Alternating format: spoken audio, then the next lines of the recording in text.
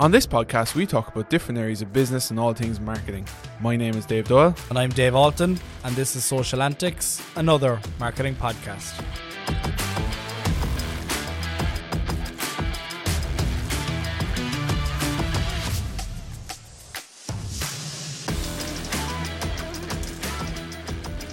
Ready to go, Dave?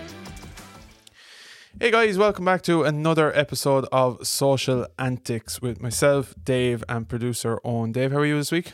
I'm fantastic. Good. You're looking slick. I know one of us had to make a fucking effort to up glasses a small bit. Yeah, you look like you're straight in from the Holy Communion now, in fairness. Yeah. No, I had a meeting earlier on with a man with a really, really big desk, so therefore I had to impress. I had to impress basically. Yeah, but it was good. So therefore I'm dressed like a waiter in a Spanish cocktail bar. You're looking well, yeah. Showing us up. Yeah, absolutely, as I usually do. You're back from your holidays to Galway.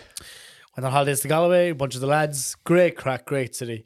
Galway's a good spot. The second night we were there, we went up to this kind of old castle or something like that. And there was this fella got up and started just playing on the piano. Bit eccentric. You'd know he wasn't really the piano. You wouldn't get it in Cork. Like. No. And we were there going, who the fuck paid for this fella? It was the owner of the hotel. And apparently he does it every night and has done for the last 20 years. Entertaining, yeah. But two of my favourite places in Galway, and I can't wait to get back up and try them, is Dobro's. Did you try there? Pizza, yeah. They do unbelievable pizza. One of the best ones, won loads of awards. And the second place was the Jungle Cafe. I presume they're still open. They're just off the main square, but they have this kind of side alley, and it's all plants and overgrown and couches and all this kind of stuff. Like, it was really, really cool. So I'm looking forward to getting back up there. Yeah. I was there for your stag. I know you were home the next day, but yeah. That's where I remember from. Yeah, exactly. We get back there someday. So, this week you brought the alcoholic beverage. What did you pick up? I did. I picked it up. Not on my way back, because that would be a lie. But it's from Rye River Brewing. They were established in 2013, and we have their Coastal IPA. The cans are cool. The cans are really cool. It's like, for any of the listeners as opposed to the watchers, it looks like a Fenerbahce jersey. So right. Really, really bright yellow and black. Yeah, I suppose I don't know what Fenerbahce is, but nice. What I like about it again is that it's all just what you need to know. Simple. Again, simple. So, side of the can reads, a modern IPA loaded with notes of citrus, pink grapefruit, and a resinous tropical character, packed in an oat, wheat, and barley haze. It's smooth and hoppy, and the aroma is pink, grapefruit, and citrus. And it says on the can, and I don't know how they justify this exactly, but it says it is brewed by the most decorated brewery, which I presume means they've got like potted plants and Christmas trees and all that kind of stuff up in the brewery. Yeah, they're betting on the awards. They have 150 awards. Yeah, it's a lot. It is actually quite nice. It is not bad, yeah. To be fair, loads of words on the side I don't understand though. So like, you have unpasteurized, centrifuged, natural sedimentation, just loads of big words. I haven't a clue what they mean. Now we should get, if there's any brewer out there that wants to educate us and pay us for the privilege of doing so, sponsorship is available. Just email sponsorship at, I don't know what's our email address. We'll figure it out. We'll figure it out later on. Just message us on Instagram. Yeah, that'll do. I'll look after it because Dave doesn't do any social stuff. So social media stuff, yeah. I do lots of social stuff.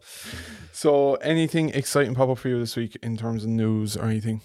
No, you were meant to go first. Am I going first? Yeah, you were meant to go first. Well, the big one is salary. So obviously I'm out of a job by the end of this. So salary was a big one this week. I spotted from FRS Recruitment here in Ireland. So they done a bit of a survey, and it came out to say that 70% of us say that a lack of salary on job adverts will put us off even applying. And I seen one of the reporters from Virgin Media picked it up, and that's where I copped it, saying that, do we think salary should be put on jobs? So I'll leave it over to you. What do you think? But not just salary, the actual progression, promotion opportunities, the scaling of that salary also needs to be very, very clear, because like, if you go into, so let's say it depends what level you're at, right? So you come out of college, let's say, and you're going into a marketing exec job, 30 grand a year, let's just say.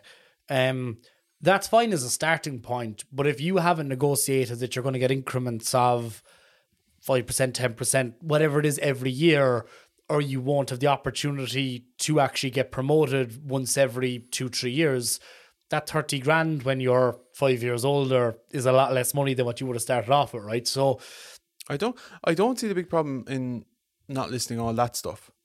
Do you know, what's the difference? So you need to know if you're going into a role. But if you're going into a role that you know is, like, we'll just say a bigger multinational or corporate or whatever, you know that there's plenty of steps on a ladder. You know, there's a lot above you in terms of different levels, different grades. You know, that you know is going to be a big team. It's not just going to be you running in the whole marketing team. Yeah. But like that, you kind of expect that there is going to be some sort of progression. You can talk about when you go in to a meeting, but I don't think they need to list all that out in the job. I disagree. I think when you're going for a job, you should know what the benefits are. You should know what the and again, I'm not saying benefits is different to me than the progression. So like, no, I'm saying the whole remuneration package needs to be included. So if you're going in, and again, like I said, if you're going in day one and it's a good salary and you're happy with it, that's fine. But if you're not going to be happy with what the progression and promotion opportunities are, that hurts both you and it hurts the company as well. So if you have someone who goes into an organization and they're going in as, we say, head of marketing or something, let's say they're an SME, that role is advertised at 45 grand. In their budget, ultimately, it's 45 grand no matter what. That ain't going higher.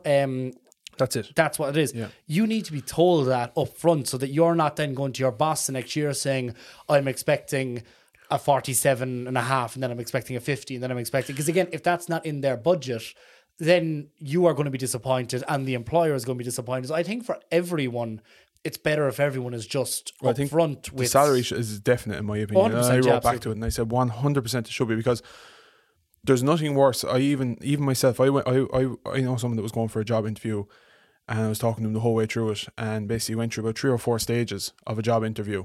Promising, looked like it was all going ahead, and then literally at the last hurdle, no. Do you know, we're going a different direction.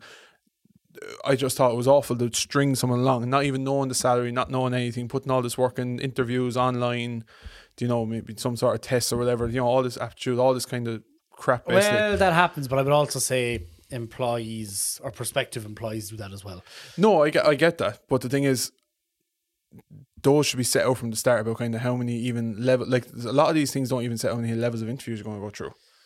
Yeah. Do you know, which I think is an awful No, that's what I'm saying. I'm saying the best thing is everyone to be transparent up front in terms of your remuneration package. That includes your salary, your benefits, what the progression and promotion is like.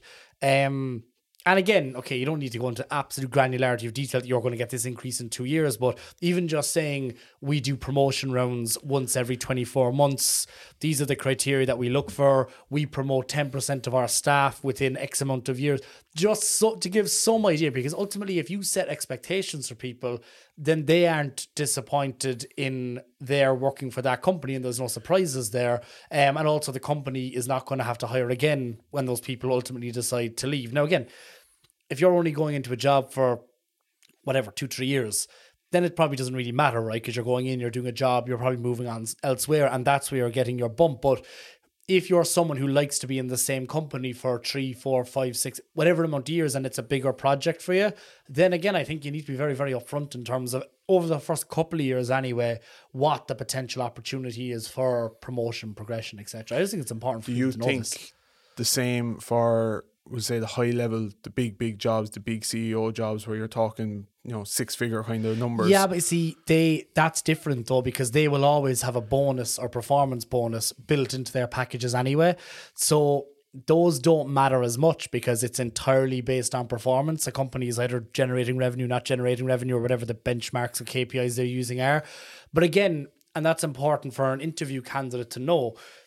And again, maybe this doesn't necessarily need to be listed, but something that should be fleshed out before you take a job, as opposed to when you get into the job, is what do they define success in your role to be? What KPIs am I being measured against? Is it going to be, is it based on my sales targets? Am I not expected to be measured against sales? And it's more my helping out a particular team or my contributing ideas. What is it that you expect from me in this role within the first 12, 18 months? So that then you can benchmark yourself against what that criteria actually is, because otherwise you could think you're doing a great job and your employer could think, or your boss could think, this fella's absolutely useless altogether. So again, being open and honest and transparent with everyone in your organization and between the employer and the employee, or the whatever your head of department, division, whatever the story is, I just think it's healthy. It's healthy to have an open, transparent relationship with everyone in an organization. I think even on the employee side of things, if you're at, we'll just say, as you said, 30 grand kind of job level, and next thing you're seeing jobs for 60, 70 grand, all you're seeing is the money. But, you know, your next thing is going to, you would hope that kind of money would deter or, you know, flesh out a lot of the crap applicants, basically, because they're not at that level. Like, you know, whereas a lot of people then, once they start seeing those big numbers, I'll give it a go, I'll give it a chance, I'll try and go for it. But they're not at that level. Absolutely. And especially for, so like we work for SMEs, right? And people obviously see an SME and they're like, okay, they're not going to pay any more than 40, 50 grand. You're hiring for a general manager or an operations manager or something like that, someone high up in that organization. You could be paying 70, 80, 90, 100 grand if it's for a very, very specific role within that organization. With those, like, that's a serious investment at the SME level. You'd want to be getting someone that's going to come in and make a huge change into the organization. And my point there with them is that, one, if you stay what the salary is, you're not deterring anyone who might be actually expecting that salary and is good enough to earn that salary, but would think, oh no, they're a small company, they would never pay that salary. But at the same time, it also enables someone who is possibly with another SME, maybe on a slightly lower wage bracket, who wants a jump, but it's been very, very successful, saying, okay, I was on 50, now I'm going to move into a different... Why is that moving? I don't know, it just caught my attention there, I think. We're grand, we'll say nothing. Nothing's changed, has it? This is great for the people listening on Spotify. Sorry, yeah. So what's basically happened here is that the drink I have in front of me keeps on wobbling on the and I don't know why. We're in a haunted bar. Bar is haunted. Owen's back and he's fucking bugged the place with something. Actually, we never mentioned Owen's back. Yeah, he's back from his trip to New York. Owen is back from his trip to New York. He'd lovely trip to New York. Slumming it up for 5 days in Times Square. He was me bollocks. He was talking about all his cocktails in New York, sours, and I don't know what else he was talking about. Dining in this restaurant from this movie. Exactly. Yeah. But you know, it's good to have him back. So what I had last week? Fish and chips, and he was off in fucking New York. But anyway, ketchup or mayo? Tartar sauce, fish and chips. What are you, a monster? Fancy out. So, drive it on quickly. What else have you got for this week? No, I think you were actually for the second round as well in terms of what you were talking about. You're getting away very lightly here, you are. No, to be fair, I don't. So what I have here is that, so online fashion retailer Missguided has called in administrators after failing to secure a rescue bid. So Missguided, you'll know, kind of fast fashion retail brand focused on men and women's clothing, and them calling an administrator basically means they owe their suppliers several million quid, and those suppliers have basically said to a court, we want you to go in and start getting our money for us, which means that company is going to go to business in the next number of months. Just seems to be happening to a lot of business in that space recently, the last couple of years. It is. I mean, look, I think there's a number of things here, right? So one, we've said it on here on multiple occasions that consumers, in particular your Gen Z, your millennials, are looking for brands that are more ethical, sustainable, etc. Now, Zara's still doing pretty well, but anyway, in a lot of cases they don't support businesses that are overtly unethical. And Missguided has been found on a number of occasions to have, for example, suppliers that pay their workers below minimum wage. They got criticised, I think it was back in 2020, where they were selling bikinis for £1. And people were basically saying, well, if you're selling that for £1, then there is no way that you can get that to the customer for £1 and make a profit without there being some sort of exploitation across the supply chain. Of course. So therefore, again, you're behaving unethically somewhere along the line, even though we may not necessarily know where that might be. And again, for me, there's a number of reasons why this may be the case. That's one of them. And the second is, and you work with a number of companies, and I work with a number of companies who are SMEs, would have been turning over anywhere between, let's say, 1 and 5 million quid a year in their retail store. And now all of a sudden they've digitized, they've gone online using something like a Shopify. And now they're competing, not on the global stage, because they'd never compete with someone like an ASOS. But if that company is generating or is increasing its revenue from 5 million to 7.5 million, that's 2.5 million that isn't going to an ASOS and Missguided, and you multiply that by several thousand, because of the way that these retailers operate, and you can see how it can be very, very damaging to the bigger lads in the market. Come back to the Shopify thing in a minute. I think it's interesting, like, because you talked there about the sustainability and that kind of stuff, and that there's a certain audience looking for that, but then there's a whole audience there that would shop in the likes of these kind of stores or fast fashion stores that literally just can't afford the kind of sustainability, because it could be twice the price sometimes, because of what they're going down. But I do think there is an audience there that are careful about how they shop, are looking out for these kind of clothing. But then there's others that just want the disposable clothing done, dusted, quick, cheap. It'll do for this weekend. And I know, and that happens, but I suppose there's so many of them out there anyway. But then the reason why it's important as you go on to the Shopify stuff, the reason why a lot of them then don't operate online is because that's how they keep their costs down, by just having a store like Pennies or someone like that. It's just a store. It's easy, go in, disposable, done. They're back in again next week buying another round of clothes. And they're built. Their whole model is based on footfall, and their margin is based on footfall. So that's fine. But I suppose again, there's the problem here is that there is not one singular reason why these companies have lost market share and thus had a resulting decrease in revenue. It's multiple different things. More competitive market is one, because one of the bigger players are more competitive with each other. And in a lot of cases, it's a bit of a race to the bottom. Like if you're selling bikinis for £1, you're not making a hell of a lot of profit off it. That's a lot of bikinis. You know what I mean? So the point here is that if they're racing to the bottom, and then you've also got a number of local retailers there, or you've got retailers who are specialist boutiques or whatever the case may be, and they're now all competing in an online world, there's less of... It's the same pie, same e-commerce market, and it's being split up between more and more players. And ultimately, with a brand like Missguided, that I would imagine spends a hell of a lot of money on advertising, you're going to have a really, really low customer acquisition cost and a really, really high retention rate to make that business model work. And obviously, it's just not working for them anymore.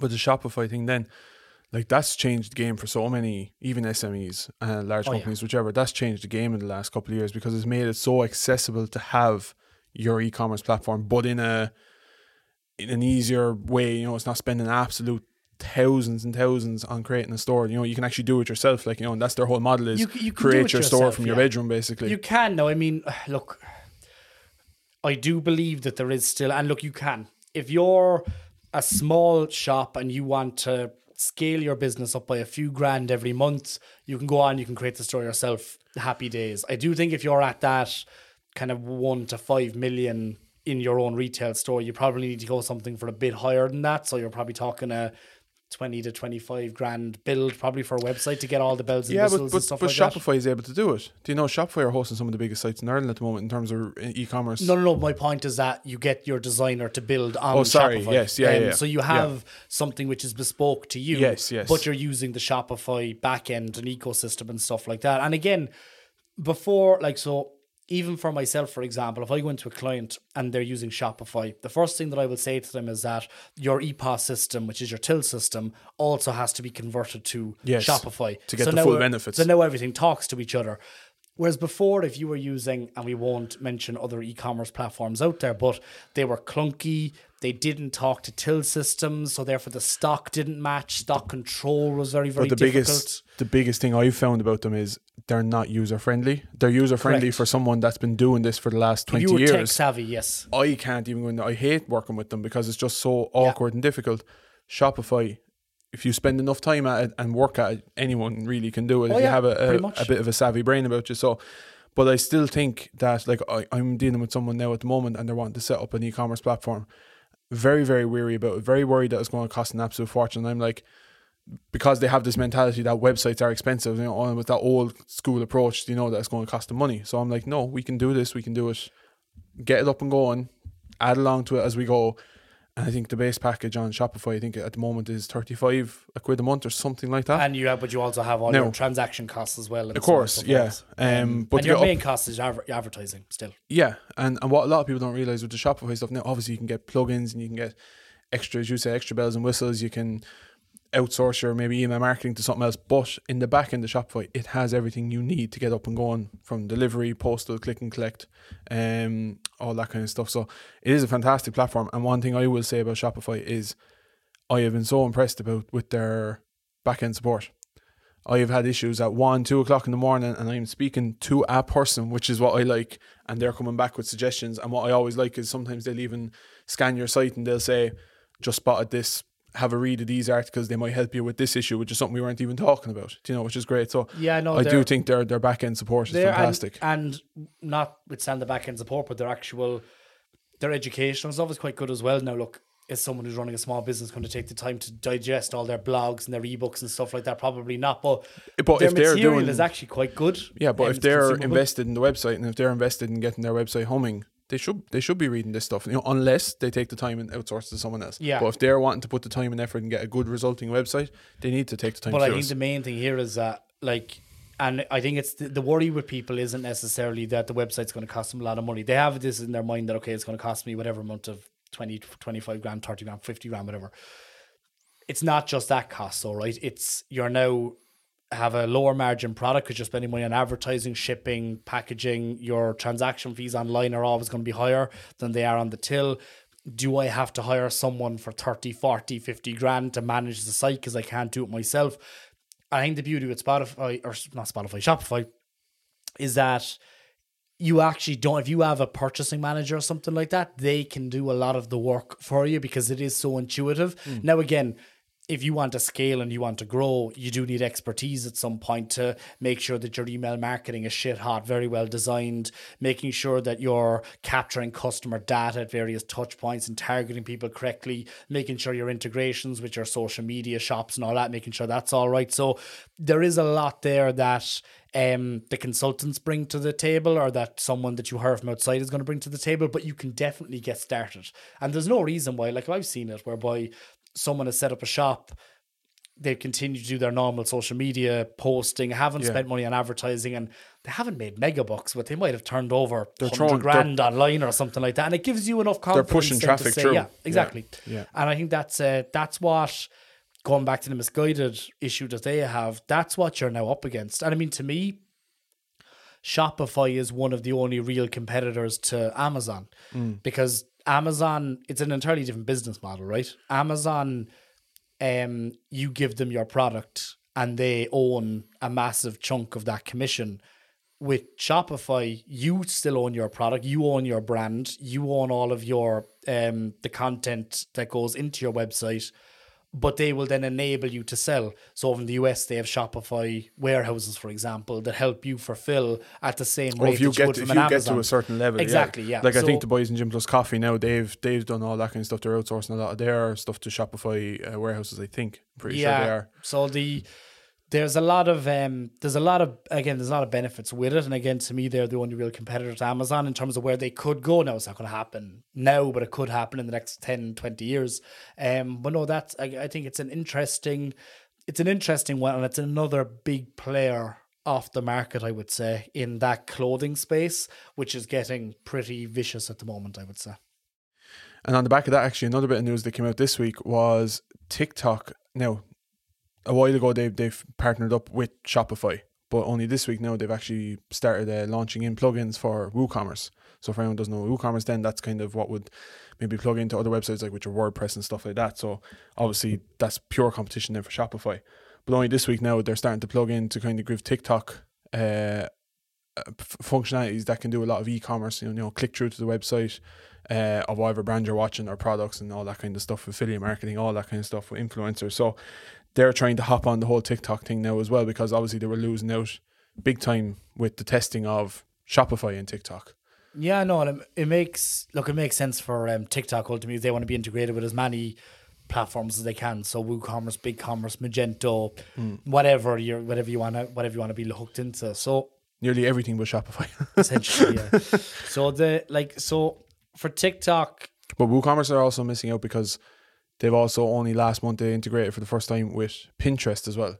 So it's not they're obviously feeling a big loss out now to the power of Shopify. But Shopify is kicking the shit out of everyone in that market. They're the one company out there who has just built this bespoke platform that understands that not everyone is a web developer who's going to be running a business. And again, WooCommerce, BigCommerce, they were all built initially for massive stores.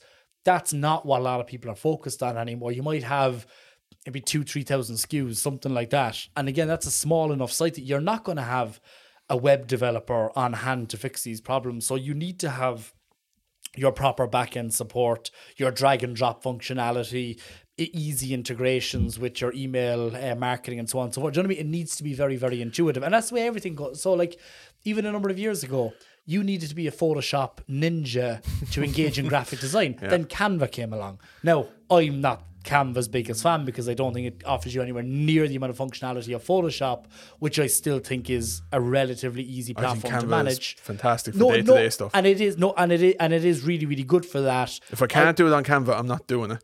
I'm sure lazy because you never learned how to do Photoshop. I did. I just don't want to do it. No. Photoshop is it's one of the best in the business. But like the key here is that all of the tools that we have evolve over time and it becomes easier.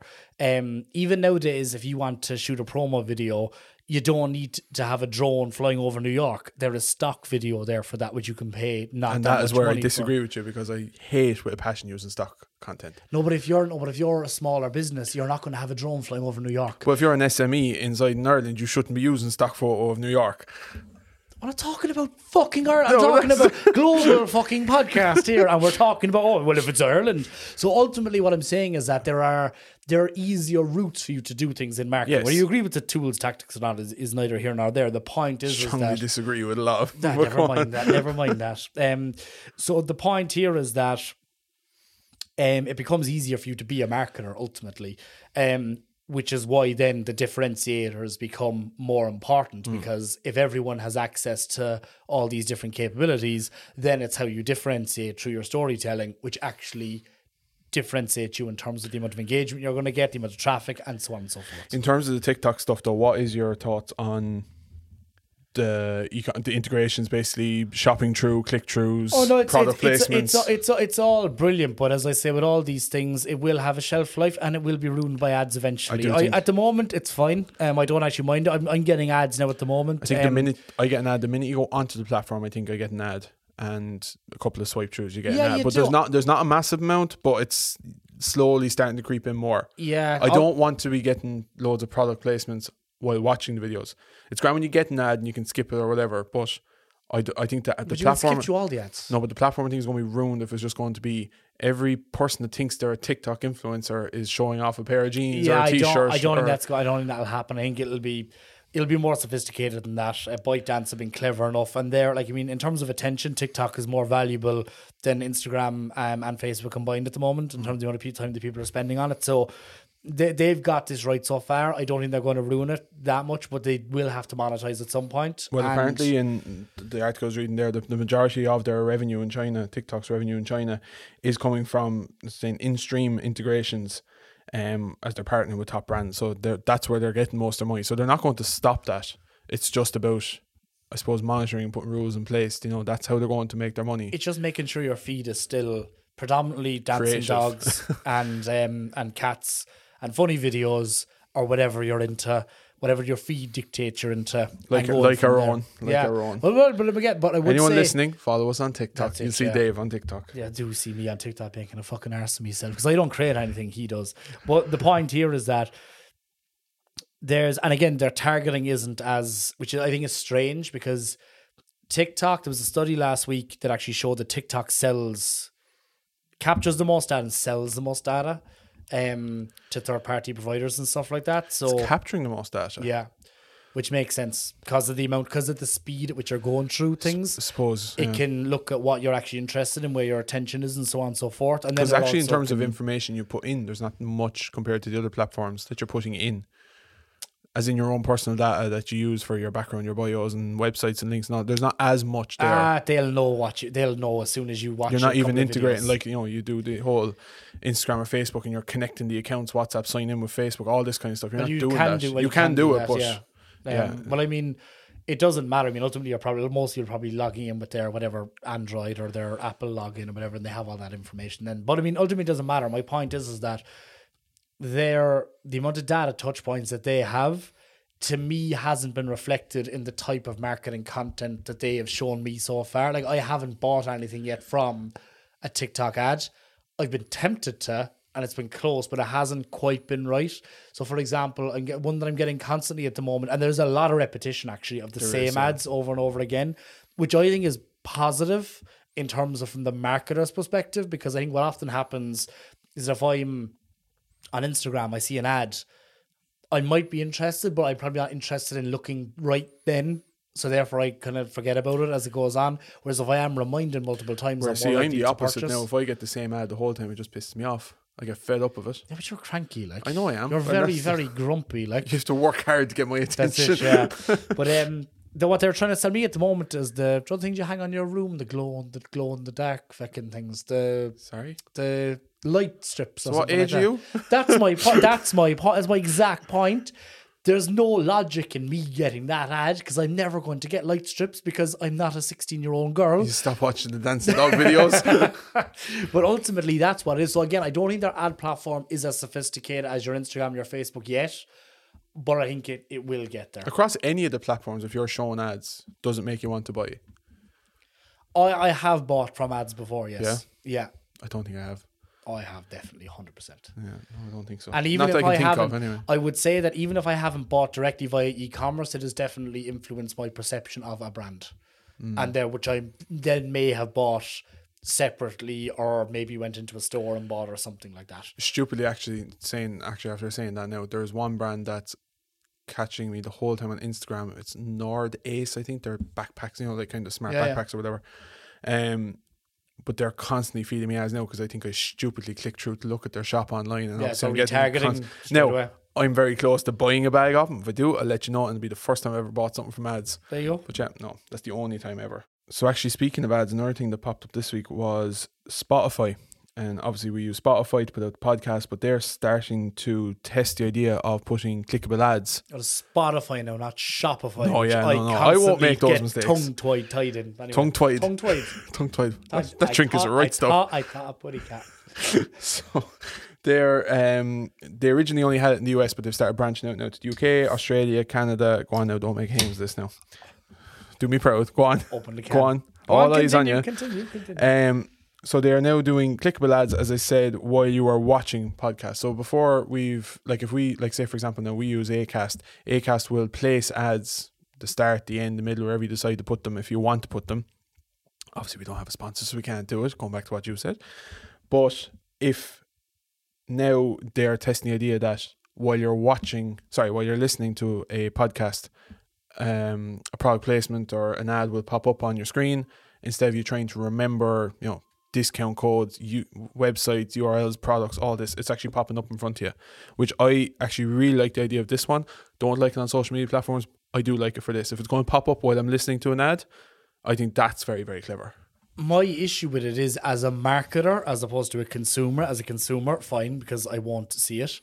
No one watches their phone when they are listening to a podcast on Spotify. They will if they're watching us on YouTube, but on Spotify, you have very little interaction with your phone. If anything, you're going onto WhatsApp or checking your email. You're not on the actual Spotify interface when you're actually listening to a podcast.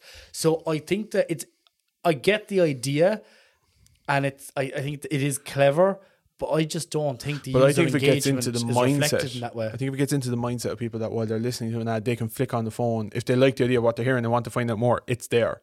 Now, for people listening to podcasts, for people that are putting out podcasts, it might start dropping the listenership because people will head over to a website and it won't come back. Do you know? Well, no, because if you go to another website, Spotify, it still play. Plays. It's not like YouTube, which is really annoying about YouTube. Actually, you have to watch it.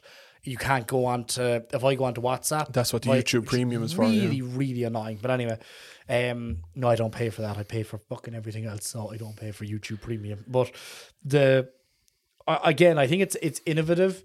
It's different. It's not very disruptive to the consumption experience, which I think is the best type of advertising, the one that's very, very seamless. If I was to spend that money as a marketer, it would want to be very, very cheap.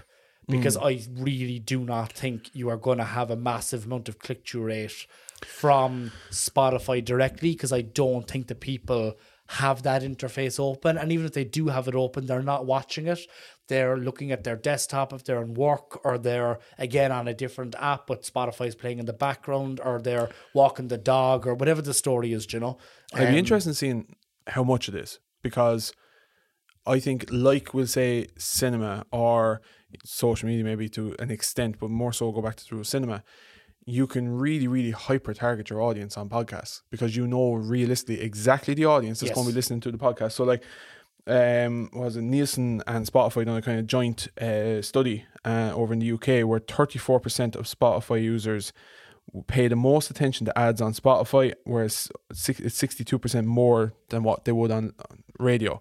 So like a way higher percentage on Spotify are going to be listening to ads and will remember the ads. But that so one, it's Nielsen data, and I'm not too gone on that, because again, if you look at JNLR, oh no, I don't agree with JNLR is, but you're doing that comparison, right? So it's not as it accurate. Is true. Like they say, I think it's one in it's either 1 in 3 or 1 in 5. I think probably 1 in 5 adults listen to podcasts in the UK. Oh yeah, that's fine. But my point here is that, so the reason, like what you're saying there, that people will recall the ad or they'll listen to the ad fully, is that if you're in the radio, or if you're listening to the radio, you probably just have on a station and they're randomly playing music. You might be listening to a show, but a lot of the time you just have background noise or just listen to music, right? When the ads come on, your first thing is that you switch to a different station that doesn't have ads. Now, I know a lot of them sync up the ads so that there's ads all playing at the same time. But just end up back on the one you're on. you still flick through. With Spotify, your behavior is that you have chosen what you are listening to. It's either a playlist of songs or it's a specific podcast. So therefore, of course, you're not going to change onto a different podcast just because an ad comes on, because you want to listen to the end of that podcast. So the behavior is entirely different and your attention is focused on Spotify, whereas it's not on the radio. So like that makes sense again as a kind of as a value proposition. And again, you can't click on a radio ad, which is an issue. You can click technically on a Spotify ad. Yeah. So look, I see the value in it. Again, my big worry would be that if it is too expensive, you won't get the click-through rate that you would want as a marketer, and therefore you won't get the benefit on the far side of it. Like if I was Spotify, I would have an integration with Shopify whereby you advertise via Shopify to Spotify, and the advertiser only pays if there's actually a purchase. Well, that's what I probably will go to. Do you know? And I think like for example, but a lot of them don't do that. But for example, at the moment, like over in the UK, like as I said, it hasn't reached to Ireland yet. It's in the UK, Australia, Canada, and the US. Some of the brands now that are using it in the UK are BT, GoDaddy, and Huel. So Huel are the drink. Yeah. Like I would be a big fan of Steve Bartlett's podcast over in the UK, and he's like a investor, whatever he is, involved in Huel, and he always has the can on the table in front of him. Like so, he's obviously going to land ads onto this, you know, to go and buy Huel. But it would make, as you said, make total sense that if they can go straight through to the site and buy a case of it or buy a bottle of it or whatever it is and get it sent out to them, you know, that kind of thing, integrating that way into ads. No, and again, I can see it for the more well-known brands. I can see how that would work. Again, I just don't think. I think there again, if someone is watching Bartlett and they see Huel there, that will have more impact in terms of brand awareness because you're watching him. I just do not see the use case for someone looking at the interface of Spotify, because why would you? Well, they do have the videos integrated as well. Not really. Some of them, the big ones. It's shorter. Steve Bartlett does, Joe Rogan has. So some of the big ones. But it'd be interesting to see what way they do it. I do think, as you said, maybe an integration into the Shopify site might be a good way to go with it. So hopefully they do that. So I suppose the last thing to kind of mention is more of a follow-up from the last couple of weeks, and we don't have any news or updates when we came on to record this, but probably by the time we put this out, the verdict will be made. Yeah. But Mr. Depp and Mrs. Heard's case is all wrapped up and finished, and final statements done, and waiting on who's getting the slap on the wrist now, basically. I'm waiting for the Netflix documentary, to be honest with you. There's only one. Look, no matter what the verdict is, Johnny Depp has won the culture war. Simple as that. Maybe it's now and again, I don't think it's just my feed. If I read any of the news articles, a lot of it really has said that this is a trial by social media, and Depp's team have come out better. Social media has come out better. If you take all the filming side away, if you were able to sit in the courthouse for the whole of this thing, his legal team are phenomenal. they are unbelievable.